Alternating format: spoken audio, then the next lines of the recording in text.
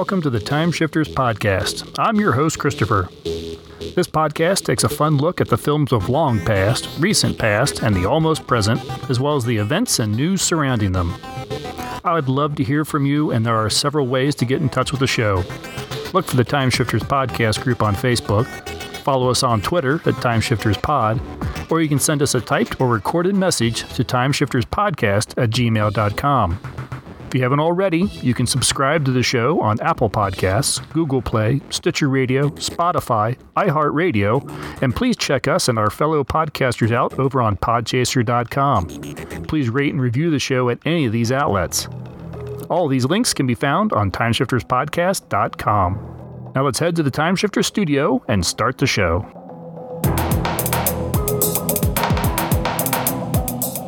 Everyone, welcome back to Time Shifters. I'm your host, Christopher, here again with Tom. Tom, how you been? Oh, just peachy. You know, the world's just spinning around. Yes, it is. No denying that. Hey, speaking of spinning around, I've been continuing my Babylon 5 watch. Oh, yeah. Or rewatch, I suppose. Yeah, I'm in season 2. So I'm up to Bruce Boxleitner. So it gets really fun at this point because I just make a drinking game out of it. And every time Bruce Boxleitner character mentions some old Earth saying, quote unquote, I take a drink. Yeah, well, you're still here, so must not have gotten too bad yet. But keep going.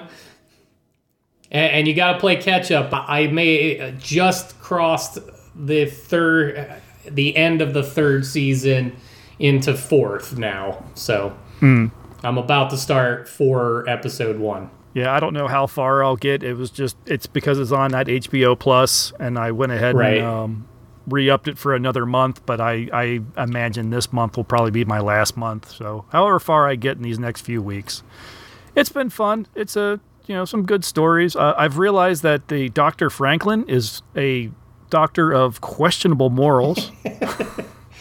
Yeah, he's kind of terrible. He makes some real...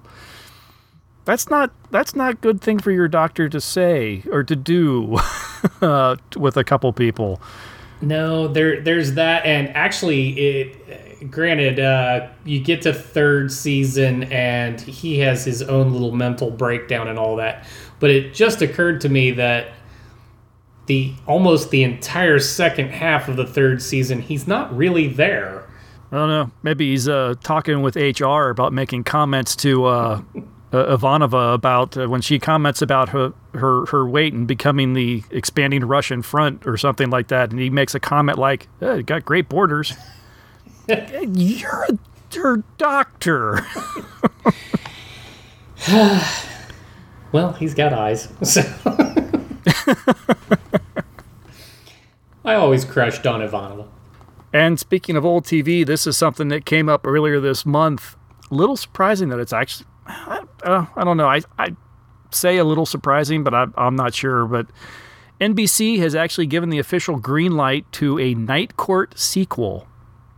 I saw that with Melissa Rauch of Big Bang Theory fame in the lead with John Larroquette from the original joining. It's going to be written and executive produced by Dan Rubin, which is based, of course, on the original series. Created by Reinhold Weege, and it's going to... The show will center on an unapologetic optimist judge, Abby Stone, played by Rauch, the daughter of the late Harry Stone, who follows in her father's footsteps as she presides over the night shift of a Manhattan arraignment court and tries to bring order to its crew of oddballs and cynics, most notably former Night Court prosecutor Dan Fielding. No idea why Dan is there. I'm assuming he's not still prosecutor. I don't know what he's doing there. Yeah, I don't know what his role is intended, and they haven't so much as really listed that he would go on to be the same prosecutor. It's a long time doing an arraignment prosecution role. Maybe he's now further up the chain, but I don't know, likes to hang out there, or his office is nearby. Who knows? No other details have been released, obviously, and this won't be anything we'll see for some time yet. Right. If at all, because they're only calling for the pilot. Yeah, exactly. Yeah. And if the pilot, once they get it done in filming, the suits may take one look at it and go, yeah, we're not putting that on the air. But it does, we've always kind of, you almost wonder that there's no new things under the sun. I mean, the movie industry is constantly rebooting and redoing past glory over and over and over again. So I just want to know, how long till we get the Gilligan's Island reboot? I'm actually surprised it hasn't happened. That was a truly successful series. Why haven't we tried? Yeah. Well, maybe that's what people think, when you think about Survivor. Or when they all start showing up in turned down sailors' caps and bright red shirts. As far as the Night Court sequel goes, I'm just not sure. I don't know. I just feel like the day of the sitcom, maybe it's just me, maybe I just don't watch sitcoms anymore. But so in my mind, the day of the sitcom is past. But then there are, you mentioned Big Bang. I mean, she's coming from the Big Bang Theory, which was a highly successful situation comedy that lasted several years, only just ended, 1-2 years ago? About 2 years ago, yeah. Yeah, so I guess it's just me. The sitcom is no longer something that I seek out, but I guess it's still popular. I'm thinking of the original Night Court and the way it was, and it's like, if you watch that show now, you're thinking that would never fly today. It just wouldn't make it. It wouldn't work. So I'm curious what they're going to bring. What new angle are they going to bring to this that's going to make it relevant and something that might stand a chance in today's world. Well, that is kind of the thing. Like the sitcom. Well, the sitcom was what you got because they were quick, they were cheap, and you were a captured audience back in the day. I mean, you had the 3 networks, and that was pretty much it. Cable didn't do much for that originally because it just reran all the stuff that was already on. So, right. But now that we're in the new golden age of television where if you've got some solid writing and some decent acting, you can actually get your stuff on the air, and it's superior to a great many films in a lot of cases. So I don't know who sitcoms are for now. I mean, right. I've seen a few others that are.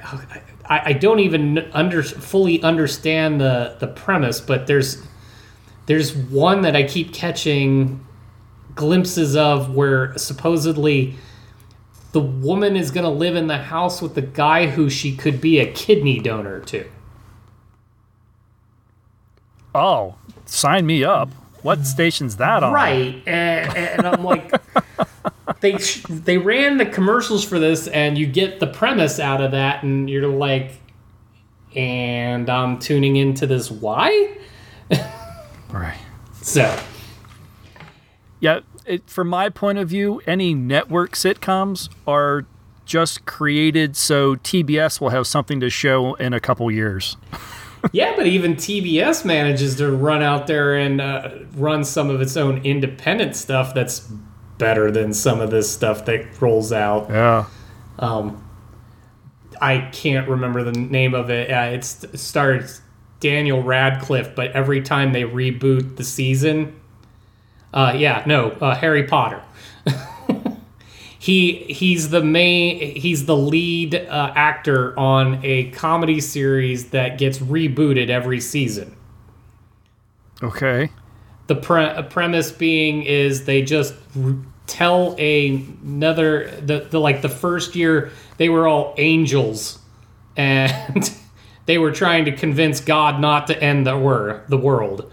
The second season, he was the prince in a medieval kingdom, and it was the absurdity of the fact that he is a sensitive soul in a murderous land. Well, I guess the idea of rebooting something of American Horror Story kind of did that to some level, and was pretty successful for it. So I guess that's not too terribly surprising. Yeah, no, this is like the comedy, the situation comedy version of that. They get to get to reinvent it. They use the same actors, but it's not the same story, and it's not there's no lead. It's a solitary story from beginning to end on the season, and then you start all over with something new. They've got a third season coming out, so. All right. So yeah. Well, it'll be interesting to see what they come up with. Sure. I mean, even we've talked off mic that even Night Court at a certain point couldn't do Night Court anymore.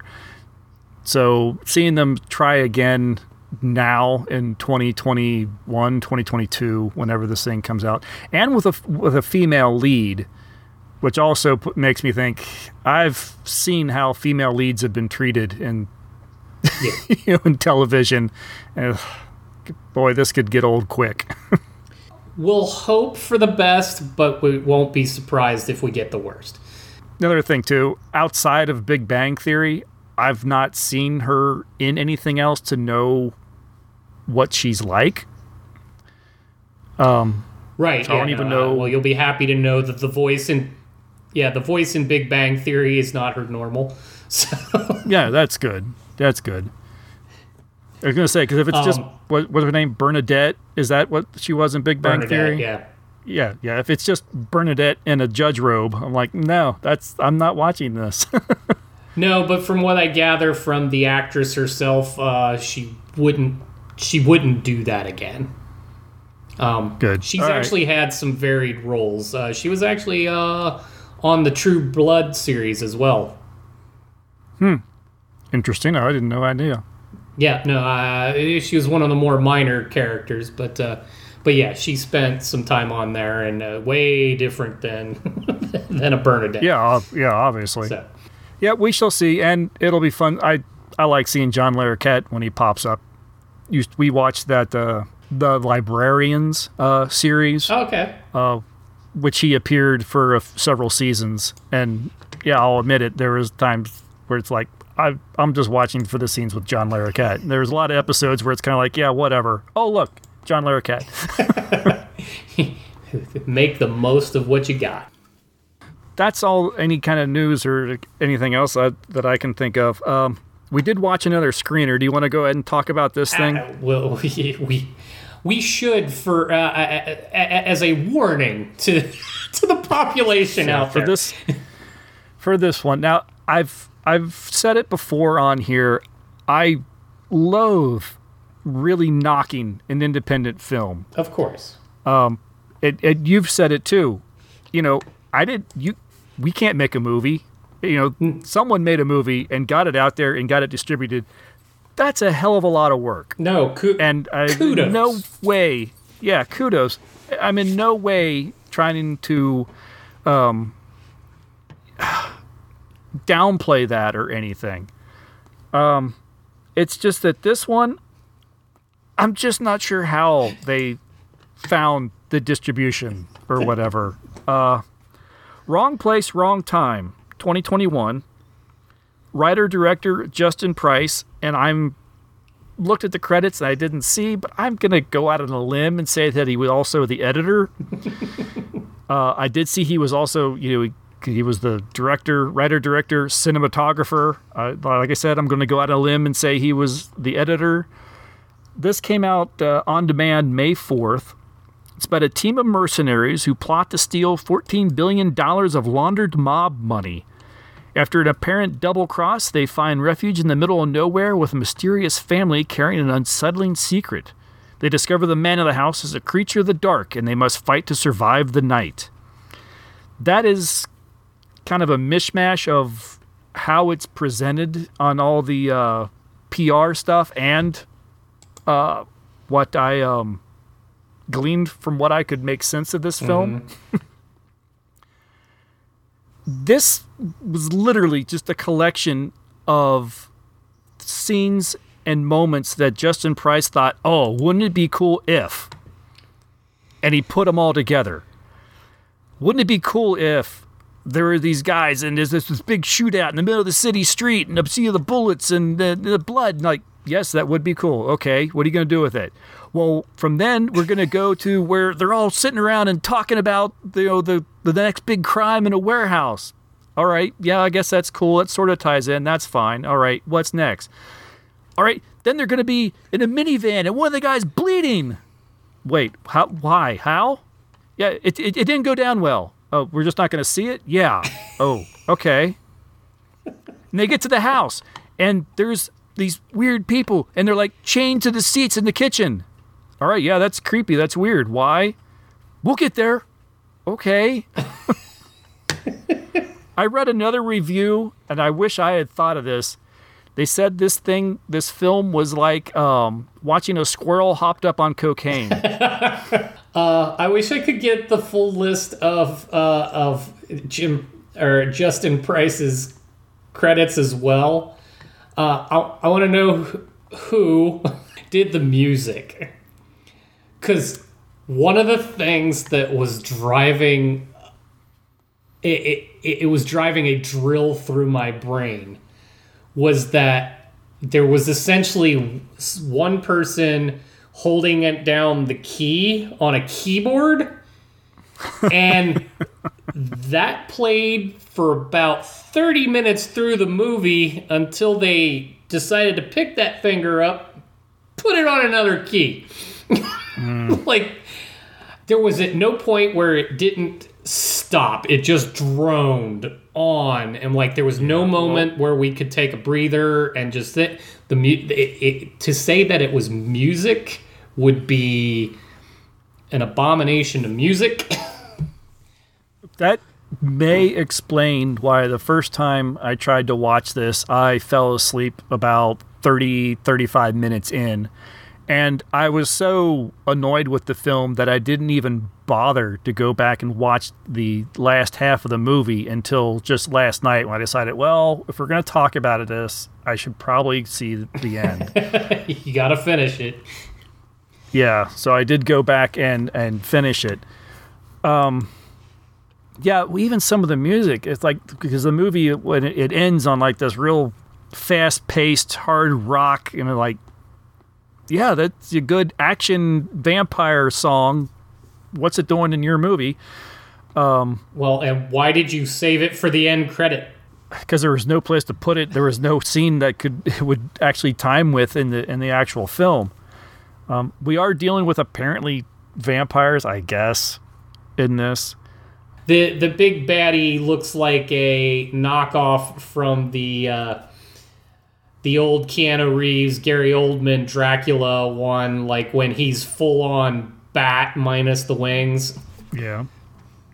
And apparently likes to constantly dress and undress. Yep. Because you see him in his full bat, and then the next scene he's back in a bloody shirt and slacks. Yeah, these little. Do you just constantly get to put your pants back on every time you decide not to be vampire dude? Yeah, see, now when we first were offered these up and we had our little synopsises to read through, I was kind of really digging the idea that this could be a genre-crossing thing. The notion that you do have these Robin Hood characters. They're trying to stealing from the drug cartels to give the money to the people in the area that they're hurting, that these things are hurting. Or at least that's where the girl, the main lead woman's character was at. Okay, I completely missed that. The one lead, the one lead guy that was with her too. He had a little touching moment with a kid that just lost his mother to a huge blood gushing thing on his face. It was kind of a disaster, yeah. But I mean, I was looking forward to this notion that, okay, it's possible that in a world where you're doing something like this, that if this otherly worldly thing is still in your world, you could run up against it completely out of nowhere. I liked the premise. Yeah. They totally didn't pull it off. Yeah, well, exactly. I mean, I was given a long list. We were both given a long list of potential screeners, and just basing on the synopsis, these are the ones that sounded interesting. And I agree. The whole idea that this could be just normal people doing their things, and then suddenly, well, normal people, quote unquote, and then suddenly come face to face with something like this. Like, all right, that sounds like it might be all right. Didn't start out bad. I mean, you start out in the midst of a firefight in the middle of a street. You don't know where, you don't know why. But it's all practical gunplay, which was impressive. No CGI muscle flashes or anything like that. You actually see the cartridges being, and hitting the streets, and it was all done kind of artistically. A lot of slow motion and everything. Maybe a little too much, but okay, you got me. But then civilians start getting hit, and you still don't really know what's going on. But then they'll get in the truck, and they drive off, and then the camera kind of does the sort of drone shot, and you see them drive away, and you see the name of the film, wrong place, wrong time, kind of in the asphalt as they drive by. I'm like, okay, I'm digging this so far. I like where you're going. I like the style, and that's about as far as they get with me. After that, it really falls apart. Yeah. Because see, where it went wrong was when the characters started speaking. No, I kind of agree. And the sound mix on this is awful, because it's another one of these films where everyone's talking like this, and then there's an explosion. Well, they're all in their deep Keanu Reeves moment. But first off, that none of them play off of each other well. The dialogue is terrible. The dialogue is no different than the scenes. It's just, oh, wouldn't this be a great line? Yes, it would. What does it mean? No, they just, it became painful to watch after a while. I mean, I put it out there on Facebook when you first made note of the film. It was just so hard, and it was all over the map, and it was frustrating. It was very frustrating because, like you're talking about, they're planning the $14 billion heist. They're talking about it. And like you pointed out, the next thing you know, one of the people is wounded, and they're on their way to this house. We don't even know why this house. Nope. But they're on their way to there. That's where they're deciding to stop. We have no idea why, but we don't know what happened. It did a terrible job getting you invested, but you were invested in what was about to happen, and you got no payoff. Well, I should mention, too, that the one that's bleeding out in the back of this van is the guy that no one really seemed to like just a few scenes earlier. Right. In the garage, when they're all discussing this big plan, this guy looks like no one wants him around. Now he's bleeding out in the back of the van, and we've got him get to the hospital. He's not going to make it. I'm like, what do you care? You're supposed to be all hardened criminals. Right. Well, yeah, because this is even the same guy, because apparently one of them is a stooge for the cartel and is going to sell them out at one point.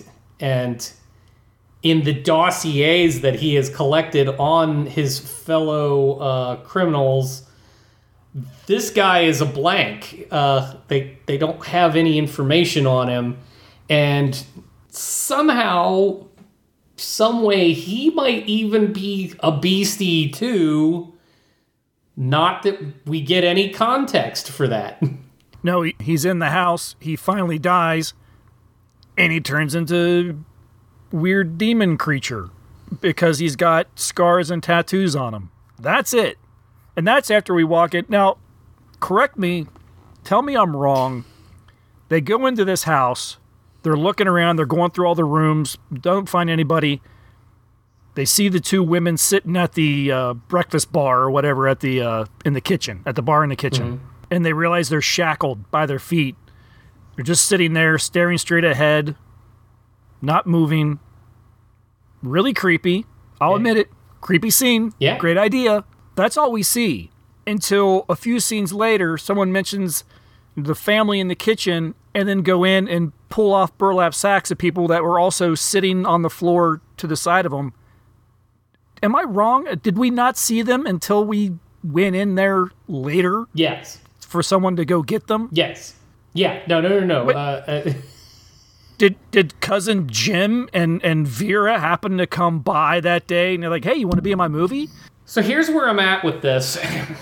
I don't know if there was some piece of treasure that was left out of this film that would help explain any of these things, or if those things were so much worse that we were given an opportunity to not have to watch them. Yeah, you really wonder, did the SD card go bad that day?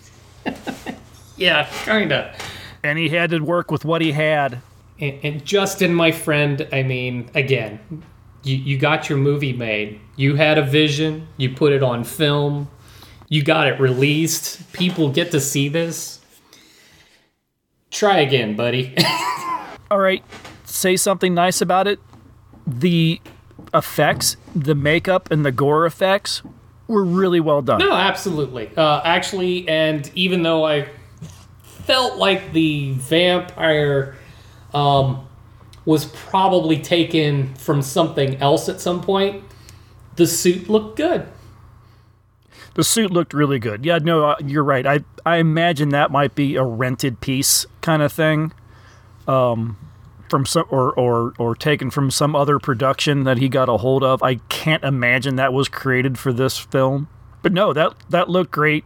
It looked great. Of course, try to understand what you want your creature to be capable of and not capable of, because for something that was supposedly a killing machine, when it came down to your heroine, he never seemed to be able to land anything.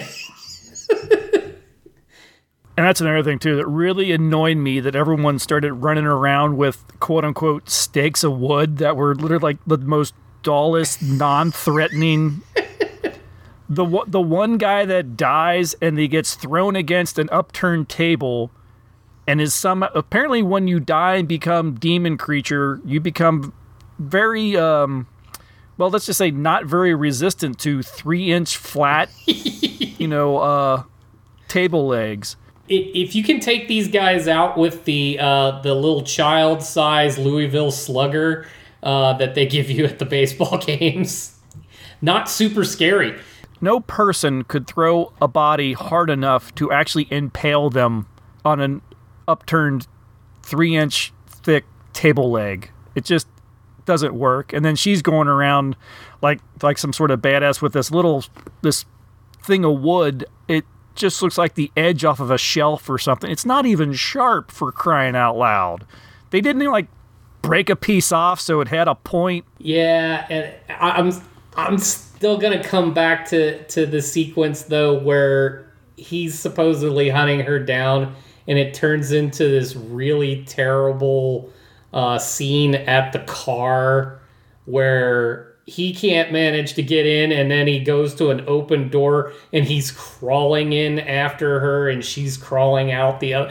It was so... After all the stuff that this thing was supposed to be capable of, including flight, it was just like an enormous letdown that this is our climactic scene. There was a lot of scenes that I thought were cool, as I've said before. Sure. The police officer that shows up at the door, because apparently there's been reports of a disturbance in this house in the middle of nowhere, but the neighbors from 3 miles away or whatever heard something. Yeah.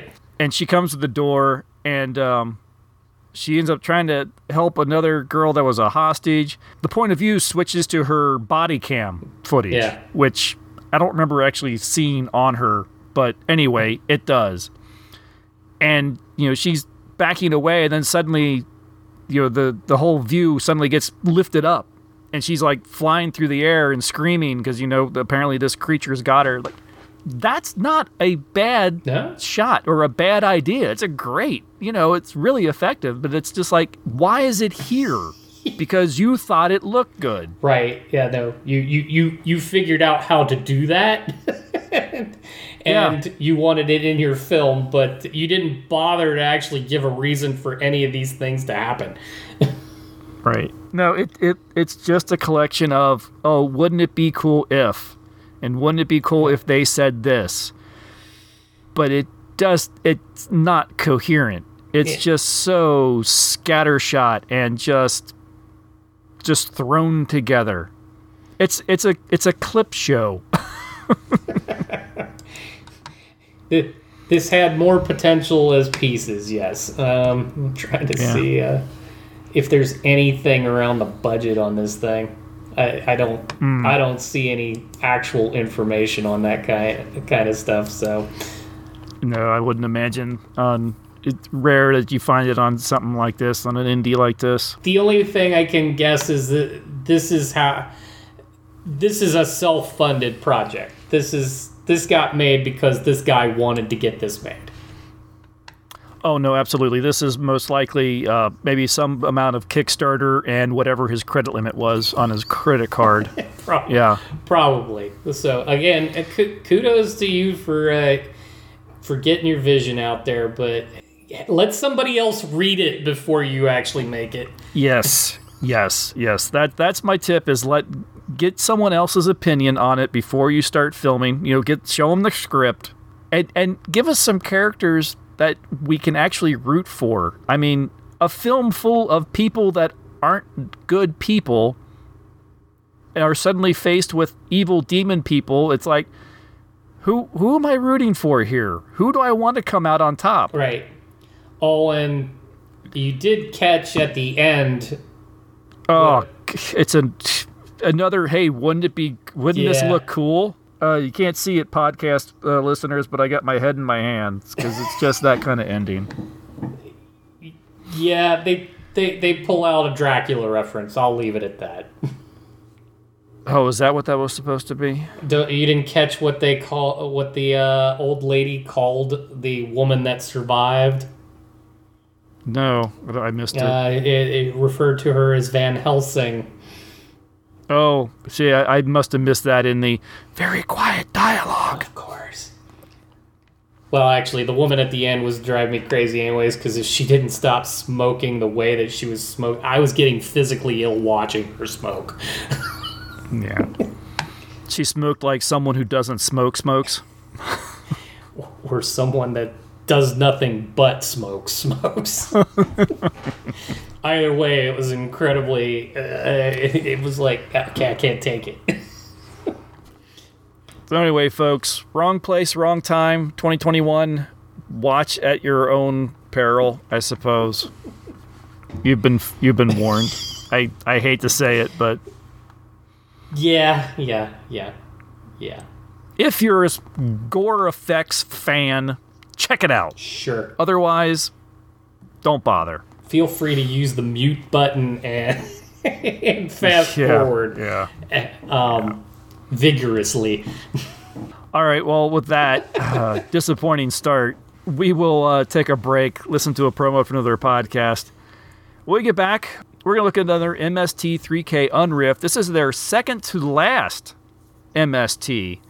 Their penultimate I can't say that word. Oh, wow, I didn't realize that. Yes, this is their second to the last episode. I got you. Penultimate. The movie is 1976's Squirm.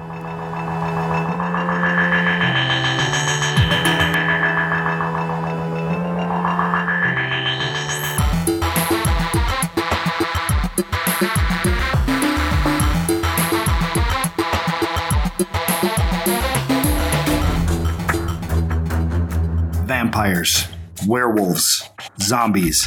Yes, these things are real, but fortunately for those of us who can afford him, so is Mark Temple. And he's good. real good.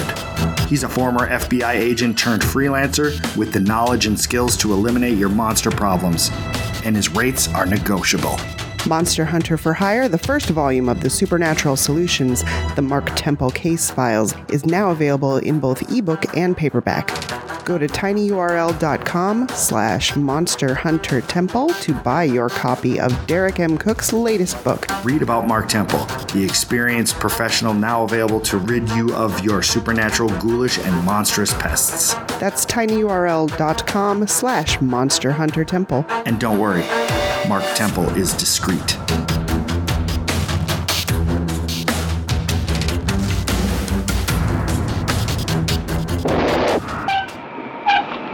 It was a violent summer storm.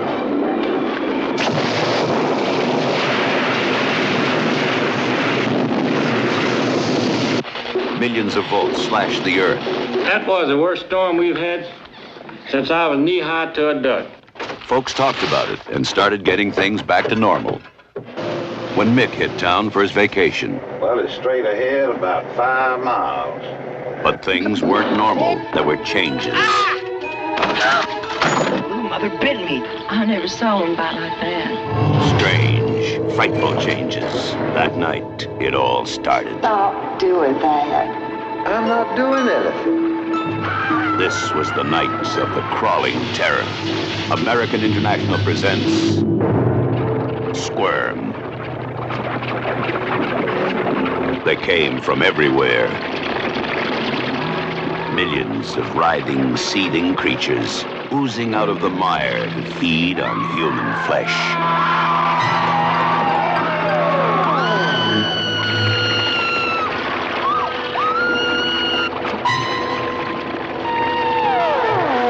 You sweat, but you don't dare move. Oh, no. Terror grips every nerve in your body.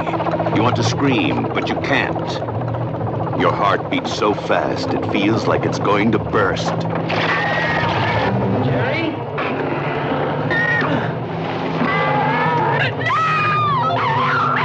Too late! They're dead! Squirm, a new experience in pure fright. Yeah, Squirm, 1976, was written and directed by Jeff Lieberman. A storm knocked down some main power lines, sending millions of volts of electricity into the ground. The small town of Fly Creek finds itself the epicenter of a bunch of angry carnivorous worms drawn up from the ground. Mick, visiting his college girlfriend Jerry and her family, becomes embroiled in a fight to survive not just the worms, but the scorned worm farmer, Roger, who doesn't take kindly to some city guy coming into town and ruining his plans for he and Jerry. Throw in a distraught widow, a nosy kid sister, and a womanizing town sheriff, and you have a weekend of slimy mayhem. Starring Dan Scardino as Mick, Patricia Percy as Jerry, R.A. Dow as Roger, and Gene Sullivan as Naomi. This is a film that I was introduced to via MST. I don't think... I actually know for a fact that I did not watch this film prior to seeing it as a Mystery Science Theater 3000. I don't think I saw it... Let's see, MST ended in, 99, wasn't it? Something like that. I may not have watched it even the first time. I may not have watched it until probably... Maybe not until me going through and rewatching all the MSTs.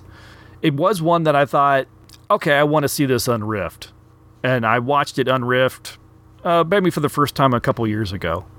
For you, I know you didn't think you'd seen this one at all. No, and that's a rarity for me. And if this is the penultimate episode, and there I said it, that may have been late enough where my access to it was lingering. So it was waning, not lingering.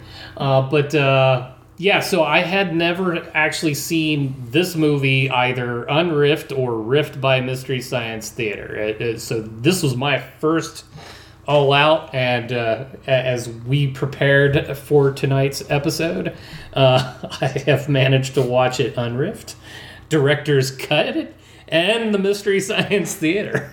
You should say director's commentary. Yeah. Oh, yes, director's commentary. Not director's cut. Thank you.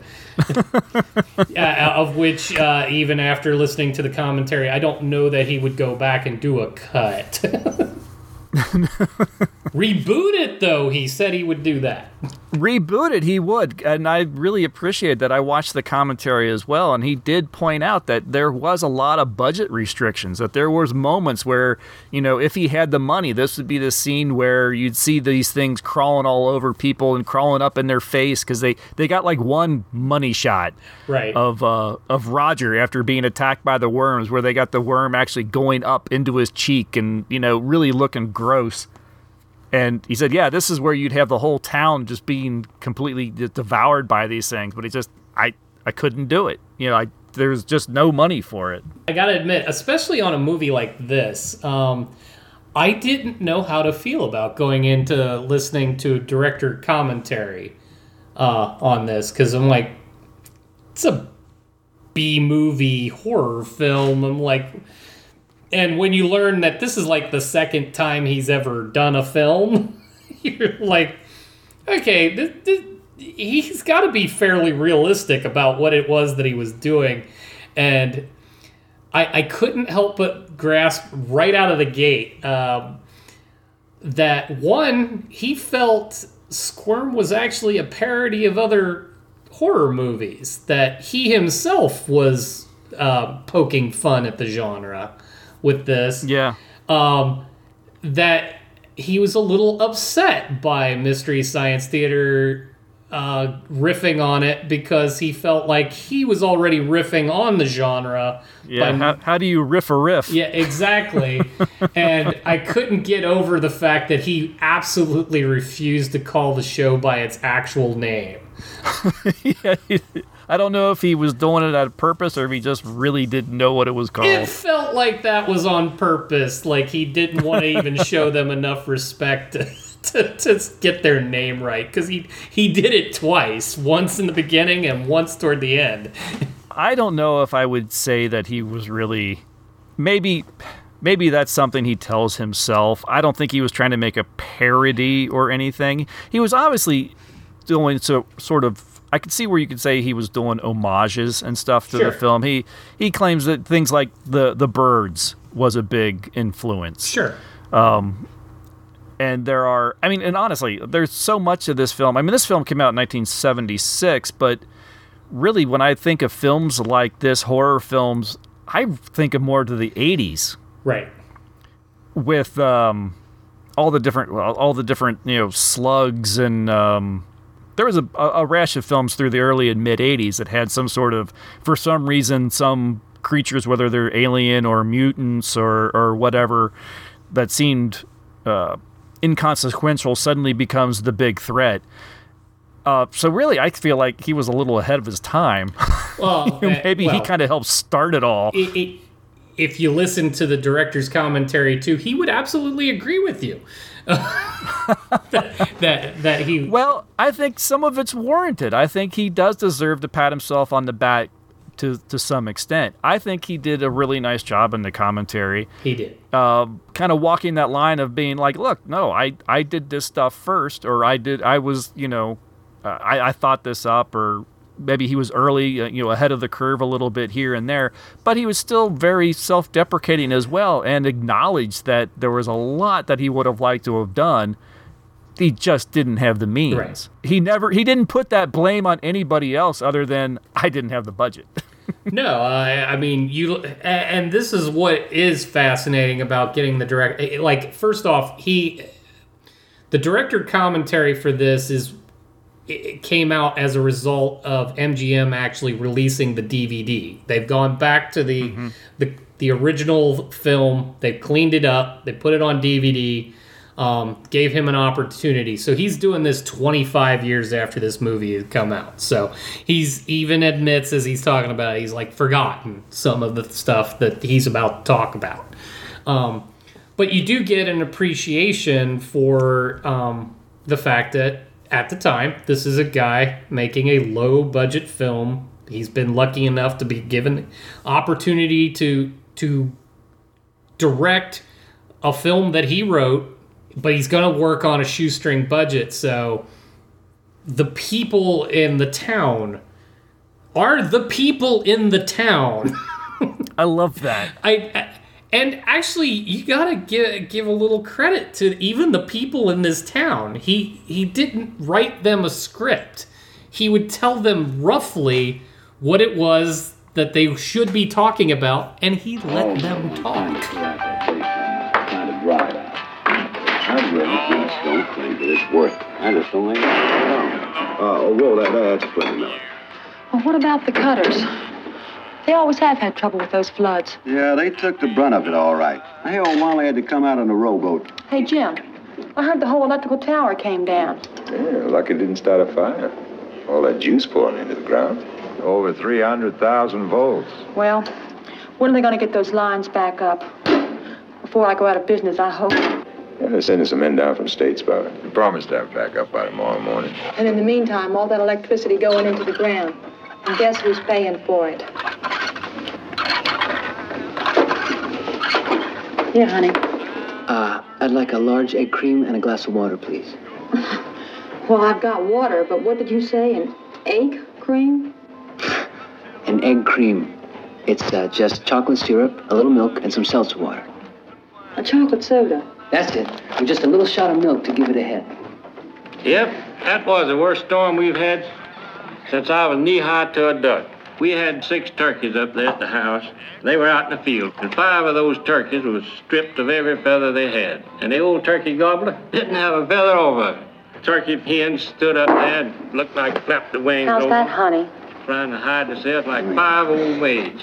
Of course, that storm we had about 3 years ago, all that thunder and lightning, you know it scared them tourists slap out of 10 years' growth. You know, I ain't ever seen anybody rowing to get that fast off of that bay. You know, they look like the south end of a northbound mule. And it's really great.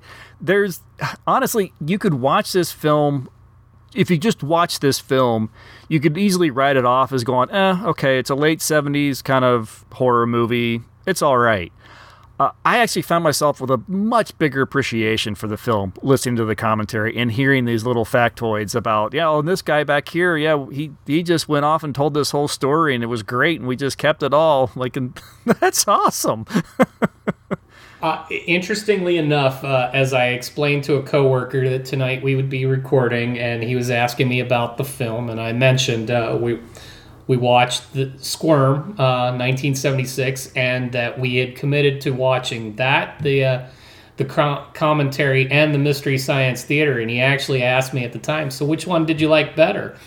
And I actually said I liked the unriffed original cut. Like that. Oh, really? The director's commentary gave more an appreciation, but I admit, watching that film, and I started in that order. I watched the film, I did the Mystery Science Theater, and then I did the commentary. But I actually found the unedited for TV and all that.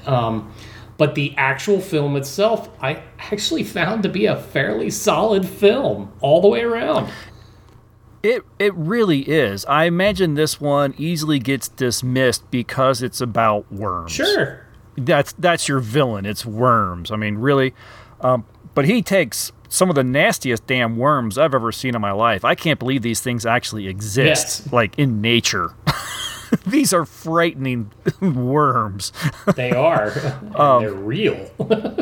Yes. I think it is a very solid little horror film. I think it's got just the right amount of sort of that. There's enough kind of goofy humor. Sure. Maybe a little too much. I think the main character, or one of the main characters, Mick, is a little too. What's the word? It's hard to just take him serious, I guess. I love that was supposed to be the urban guy in the country town. It did make it a little more difficult because it did play on standard tropes. The northerner, the city boy, comes to the country, and the country folk don't want to hear from the city boy. Right. To the point where they play over the top the whole relationship between the town's sheriff and him. And for there to be that much animosity over the city boy come to the country, this is the nerdiest city boy ever. He's not... nothing about him exudes troublemaker, and yet the town behaves as if somehow this guy is the biggest bane to visit this place in forever. The actor could have easily been one of the guys that didn't get the job for Revenge of the Nerds. Yeah. Yeah, that's true. So yes, so maybe his character, maybe not the strongest. But overall, no, I think this film does actually work. It's actually kind of fun. I mean, if you do not like creepy crawlies, this is not the film for you. This is a good one to make you uncomfortable. Yes. There are plenty of moments that are, frankly, pretty disgusting when it happens, and when they happen. And there are moments that you may not see, but you definitely get the impression that, so there's something terrible happening, and you can, your imagination can fill in the gaps. And yes, there is an entire room filled with worms pulsating all over. It's like, that's disgusting. That's uncomfortable. And for the most part, they're real worms. Yeah, no, that was one of the things where the commentary does come into play, because he fully admits they cleaned out every reserve of worm that they could get in the Northeast at the time, to the point where the next year their fishermen went without bait because they collected like over 250,000 worms to be in this. At a time, I think they did multiple shipments. Right, yeah, so there's a lot of actual real worms that are in this, and these are not earthworms, folks. These things have teeth. These are called Glycera fishing worms. You want to Google that, but be warned. Even before listening to the commentary, everything that then got reiterated in the commentary is part of what I took away from watching the unadulterated film, which is it was very effective about, it told you right out the front, this is going to be scary worm movie right out of the gate. I mean, they right down to the Star Wars-esque scrolling text that's telling you what's about to happen. But during that,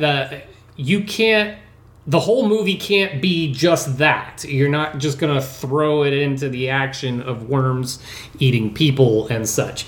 So you have to get there, and you have to take the audience on the ride. And as he described very aptly, what he was trying to do is he's trying to build that B story. That it's the relationship between the two lead people, and the little mystery that they're trying to solve as they realize, as we, the audience, know, okay, the worms are doing stuff, but the people in the movie don't know that yet. So we're following them on their discovery right up until we get to the great action sequences toward the end where the worms go nuts.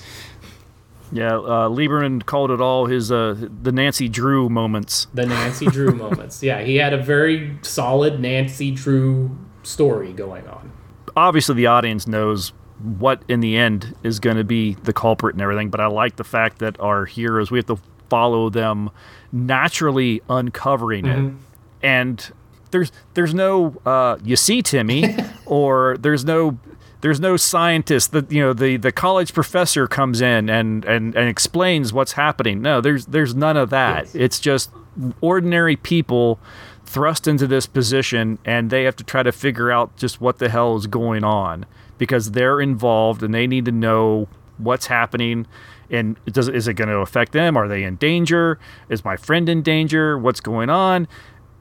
It's all develops pretty naturally. About the only thing that you might say kind of jumps a little bit out of that is Mick actually breaking into the dentist's office and finding and going and trying to find the X-rays for the match to the skull, and it's like, and you did that in an hour. That's impressive. Since you talk about the things that kind of take you out of it, yeah, I could go ahead and get on board with that part. Where it loses me a little is like, okay, we have the threat of these killer worms. They eat human flesh and such because they're all riled up and electrocuted, essentially. So how do you get Roger? If they're busy devouring the people that they see, how does Roger get translate into they've burrowed into his face and now he is the human worm advocate? Well, yeah, that's just one of those tick boxes you have to check on a horror movie. You need a monster, and he becomes a monster. Yeah, exactly. Yeah. No, there's other minor things like this. I mean, the idea that the power line could fall and be arcing, and I don't know, you would think someone might shut off the power if they know that there's a line down and with millions of volts of electricity, maybe potentially starting a fire if they don't turn the power off. Yeah, even in the 70s, they tended to know when that, at the very least, somebody from that town would have driven out of the town to mention to somebody that, hey, there's a down power line. Because we're all completely without power. Because this did manage to span at least, 2 days? Yeah, at least a couple days. Yeah, absolutely. So, yeah, that seemed a little far-fetched. But it is good to know that, again, this is where the director commentary comes into handy. He actually has experience with what can be done with electricity to make worms come out of the ground. It's a real thing. Yeah, didn't he say that the whole story about his dad using his electric train set or something like that, using the transformer from the train set and putting it in the ground and making the worms come up, is all an actual story that he experienced as a child. Yeah, and he incorporated it almost word for word into the Roger retold the story while they were out fishing. Little minor things that I actually really applaud him for. Using real townsfolk and being lucky enough to get townsfolk that were really good at what they did. They were natural actors. But also a little bit with some continuity. Mick gets bitten in the arm while they're out fishing. One of the worms reach out, takes a bite out of his arm. Yeah. There is a mark on his arm for the rest of that movie. I hadn't bothered to look for it. That's good to know.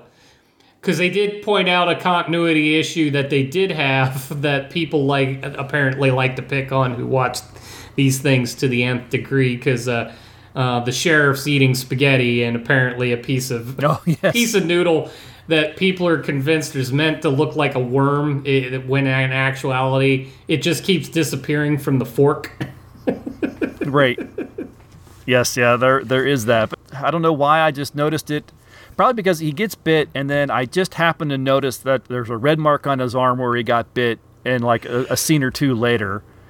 And then from that point on, every time I saw his arm, I looked for it, and I'll be damned if there wasn't a mark there. I'm like, wow, okay, that's impressive. I must have been watching these too late. After watching that movie literally 3 times in a row over the span of 3 days, I am surprised that I missed that. There are other moments. Again, Lieberman pointed out that this is not something you could do today. There are times where to get the worms to do what they wanted to do, they would put them on a steel plate and electrocute them. And, you only get maybe a few seconds before they fry. But damn good seconds. They wanted to crash a tree through the house. Yes. So they built an extension onto the house and actually dropped a tree through the house with the actors in the structure. Yes, yeah, that definitely would never fly at this point. It probably shouldn't have then, but... No, it's amazing someone didn't get killed. No, and this is where I'm going to interject, and I don't know, I cry bullshit, but Lieberman, in his commentary, swears that he was supposed to have Kim Basinger and Sylvester Stallone and Martin Sheen in the 3 top roles in the film. Like, Martin Sheen was apparently actually officially attached to the film. Yes, because he provided some direction for him. Before Lieberman decided to relieve him and find someone else due to what he considered kind of like creative differences. Sheen actually had this whole idea. He wanted Mick to be like a drama student coming up from New York, and he would be able to throw out, the occasional... Alas, poor Yorick. I knew you will. Yeah, different quotes, theatrical quotes and things like that. And Lieberman just, I guess he didn't want someone coming in and having that kind of think. It wasn't going to work for him, and that's why he ended up going and finding Dan Scardino. Maybe he did have all of these opportunities, but that seems like a rare thing. Yeah.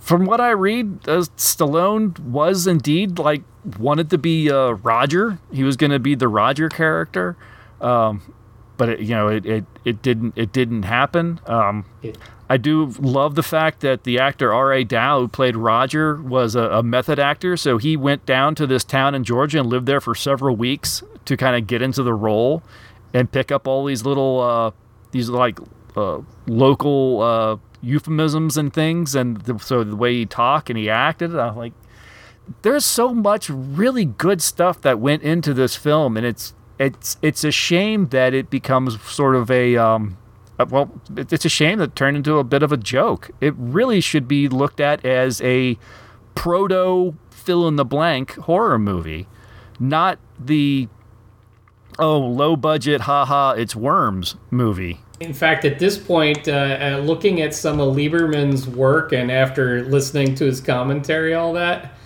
I feel we have a future film to add to the list, because we're going to need a TV movie again at some point, and he directed one called Dr. Franken. That was a... Dr. Franken. Dr. Franken was a made-for-TV movie. So I totally think we're going to have to visit that, because if for any other thing else, I can recommend anyone.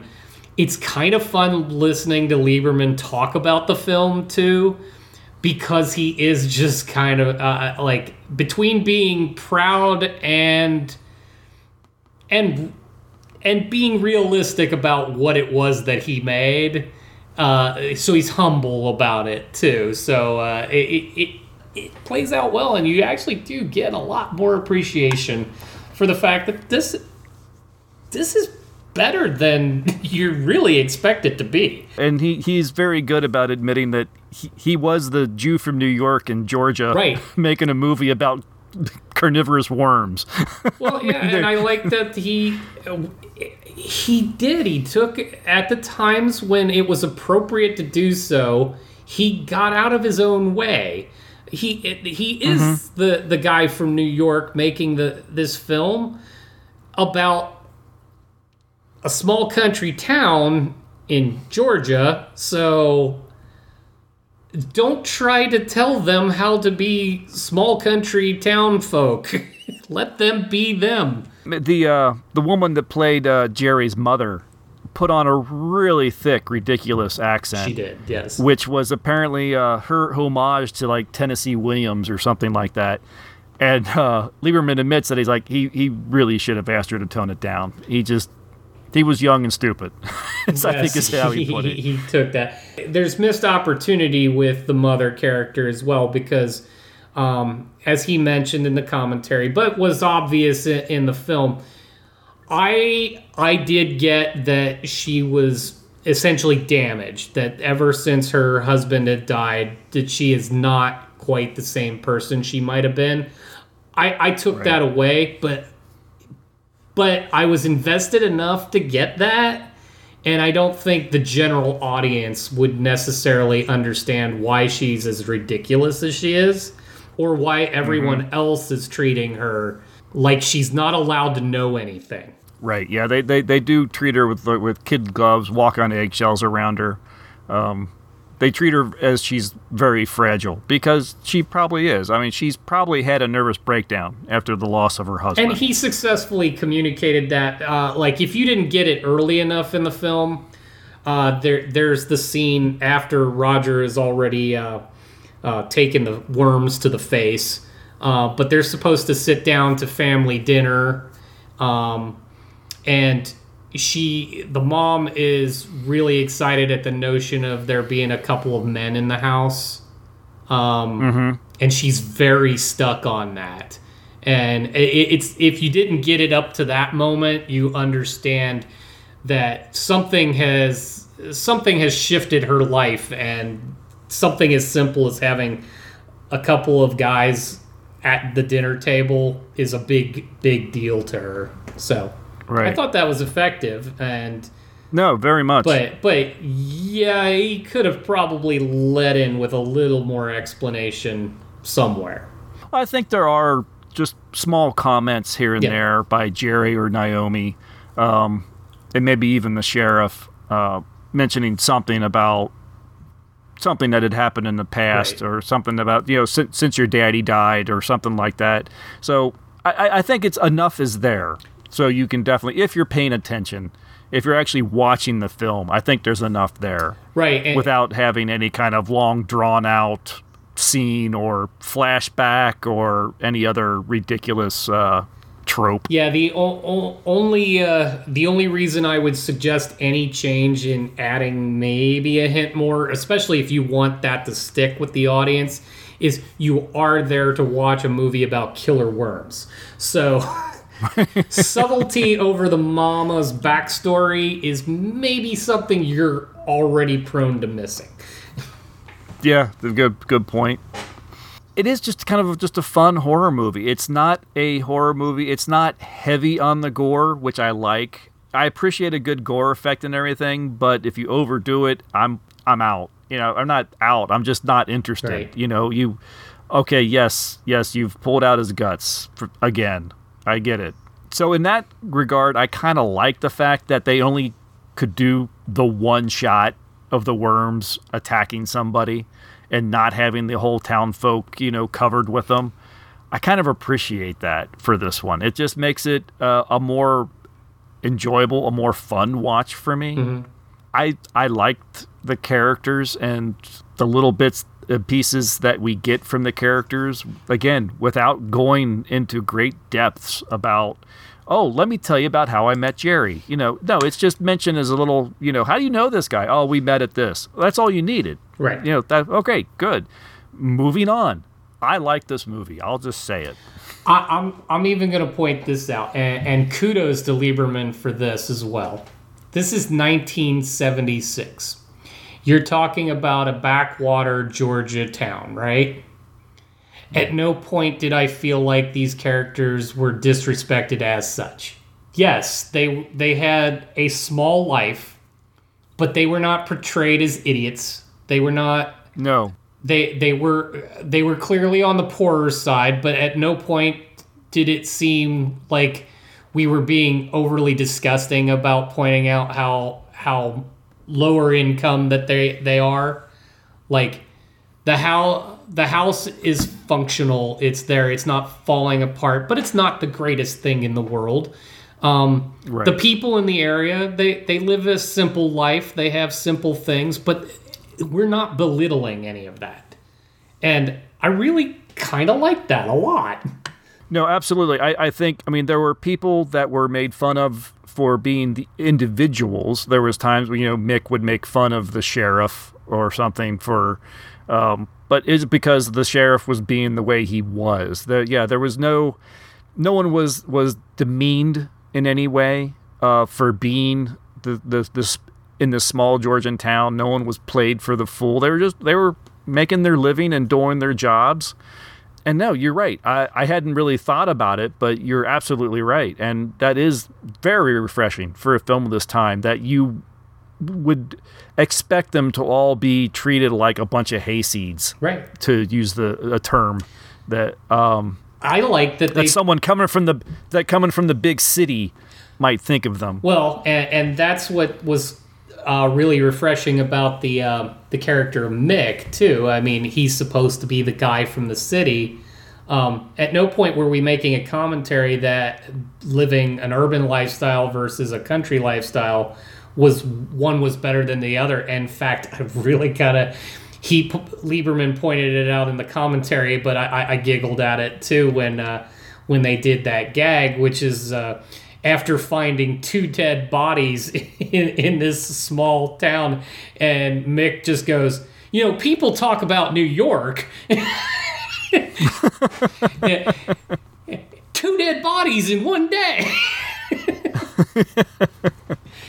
So yeah, I love that it poked fun at the, things are exciting other places than New York. Whether that's a good thing or bad thing is left up to one's perspective. Yeah, and this is 1976 New York, which is a very different New York than it is today. This is the don't go to Times Square with a family New York. No, exactly. And I'm really kind of sorry we didn't see more out of the actress, but Patricia Piercy in the role, what was her as Jerry? She was absolutely awesome. She was very good. I really liked her, and she is apparently from Texas, so she has kind of a natural Southern twang to her. So that is not anything she was putting on. No, she was very good, very natural. Mm-hmm. When she needed to be scared, she looked legitimately scared. She looked amused. I mean, no, she was a very natural actress. And since you didn't fully understand the boyfriend-girlfriend component of this, not that they made a big deal out of it, or whether or not they were really an item or just whatever, but there's just this... And the actress pulled this off so well. There's this little innocent scene after they finally get back to that. She's collected Mick. He's had his little run-in with the sheriff in town. He's found the worm in his drink. And quite frankly, if they said egg cream one more goddamn time, I was going to lose my mind. But aside from that, they get back. He's finally at the house. They put the block of ice away in the refrigerator. And there was just that cute little scene where he's like, wait a minute. I'm here to see you. So he does this little cute little thing where he stops her from talking, leans in, takes a little kiss, and asks her how she's doing, and in her little Southern twang, she's like, "I'm fine." And it was just so adorable, and I'm like, it was perfect. It was the perfect place for it. It was a nice little scene. You could see any little couple maybe doing that. It was great. I loved it, and she pulled that off. Really, they both did. As much as kind of stick I give Dan Scardino or his character for Mick and everything, I think he too did a pretty good job with what he had to do in this film, and he was very good with Patricia. Again, kind of almost advanced for 1976. This is the cute country redhead, and this is a nerdy guy from New York, I guess, and they're the couple, and that is not the usual mixing that you see. Certainly not in 1976. Right. Not when it comes to a big screen film. Yeah, so. Shouldn't he have been the big strapping, hi, I'm Rick Rockslab. Yeah, I'm Dirk Pex. Yeah, no, that's kind of what you're expecting. The hero, these are your heroes of the film, and they're the least likely heroes that you would see. Mm-hmm. That's ahead of its time, too. Just real briefly mention, Gene Sullivan had played the little sister Naomi. I thought she was really nice, too. The way they did her, where she was, the younger sister, but she was at that age where she really wants to be, the grown-up. And, she was trying to dress as she's wearing, like, the shoes that make her, 6 inches taller than she really is. And even though she can barely walk in them, she wears them through the whole film, just because she feels like it makes her, feel older. She does, she's trying to do I think you're looking for Fran Higgins. Was it Fran Higgins? I thought it was Gene Sullivan. I'm sorry. Gene Sullivan is... Oh, sorry, I wrote down the wrong name. Say the name again. It's Fran Higgins. My mistake. Plays Alma Samuel. Who? I thought it was Naomi. Naomi is the mother. I'll take your word for it. One of those actresses, the younger one. The sister's name was Alma. She was played by Fran Higgins. And yes, this is the only thing she's done. Really? Nah, I thought she was really good. They did a really nice job with her. I mean, she's putting on makeup and everything, trying to make herself look older. She's trying to make herself look taller. No, absolutely. And again, Lieberman went on to say, she improvised for the first-time actress, apparently only-time actress according to IMDb. She improvised some of what she did, right down to things like the magazine swaps on the table, so that when the boy came home, she looks more sophisticated and all that. I mean, that was cool. Excuse me for not getting her name right, but absolutely need to mention her. That's what's really kind of makes this one a diamond in the rough. I mean, you think about all the little elements. The guy that plays Roger's dad. Another townsfolk, wasn't he? Them crates is all empty, every last damn one of them.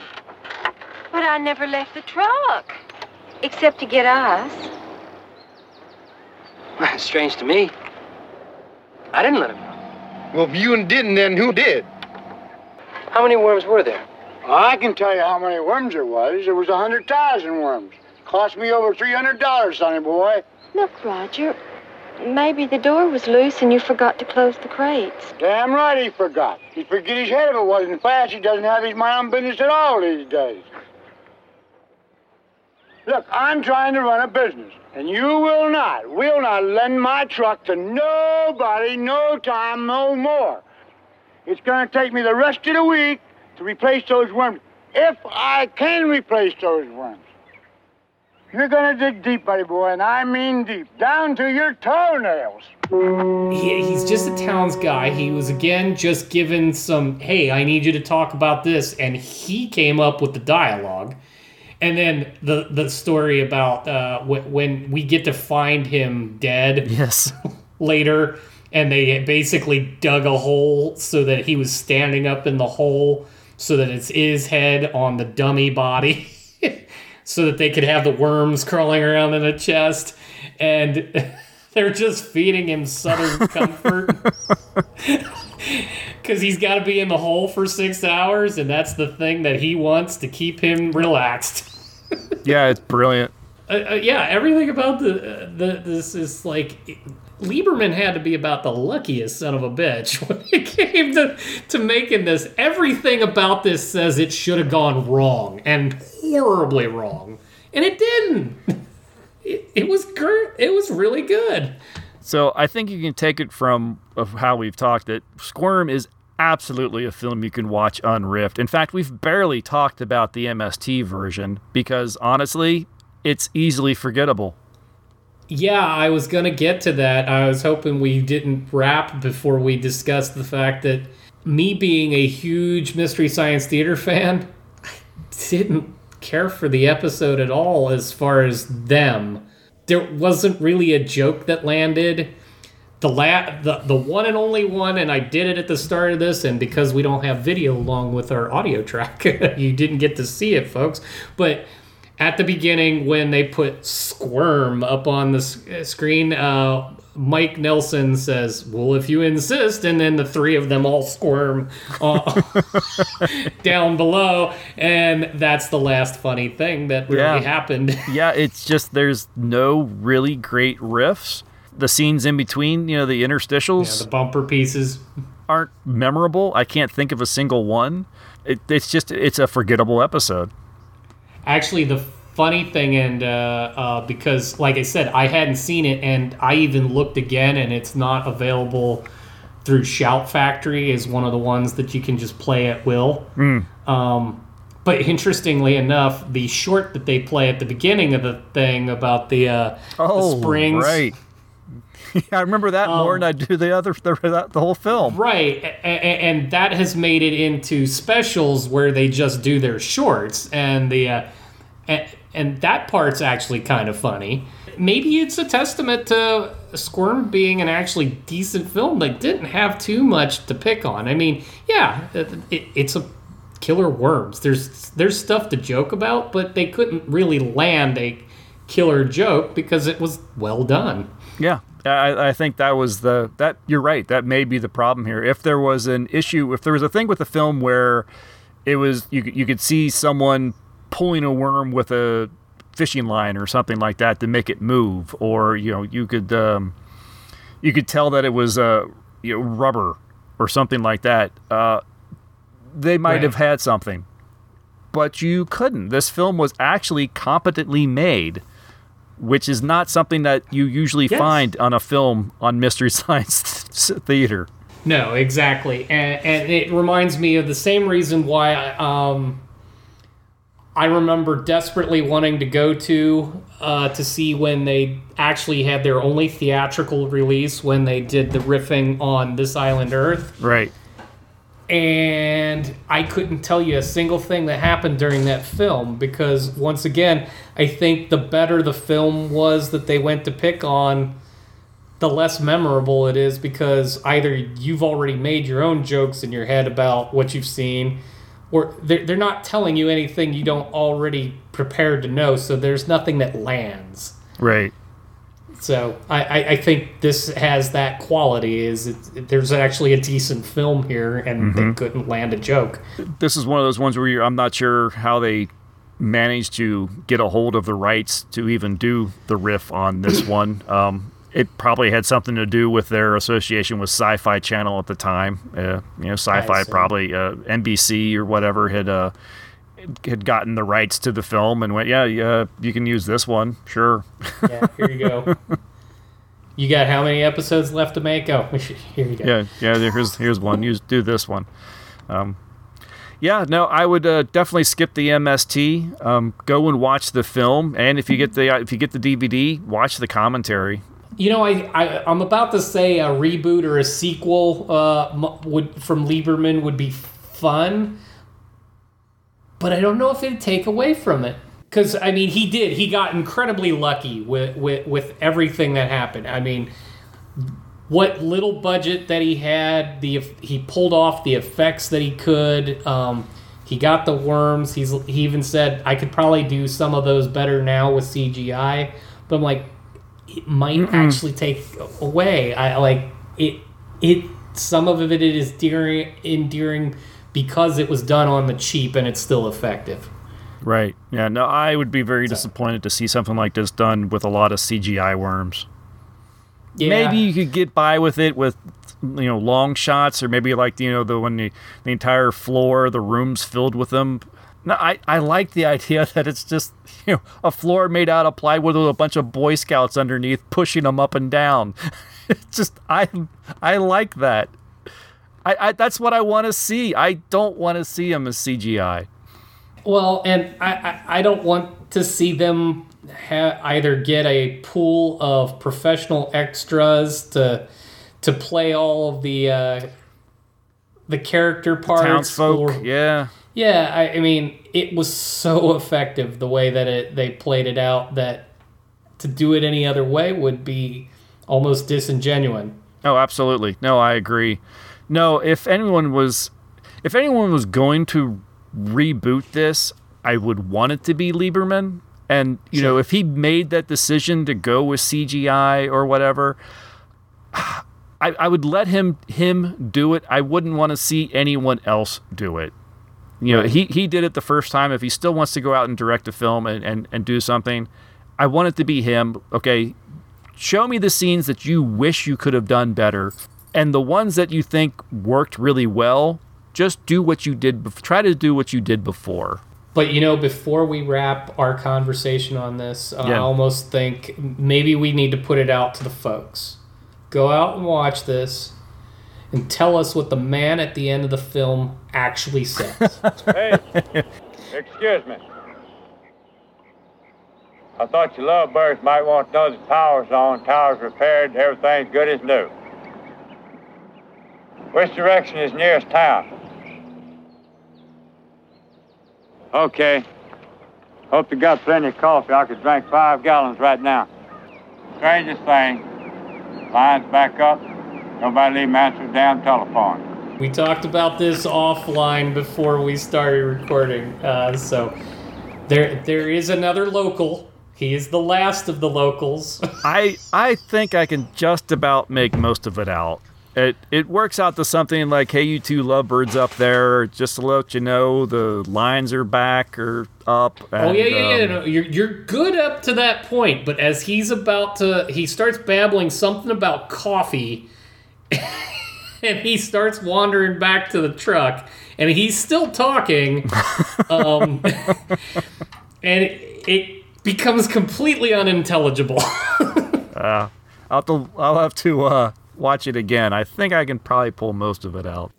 Yeah, see, since you're a little further back on your original watch, and Lieberman is talking during this guy's thing, you got to go back and watch the original. And I swear, you might need some closed captioning.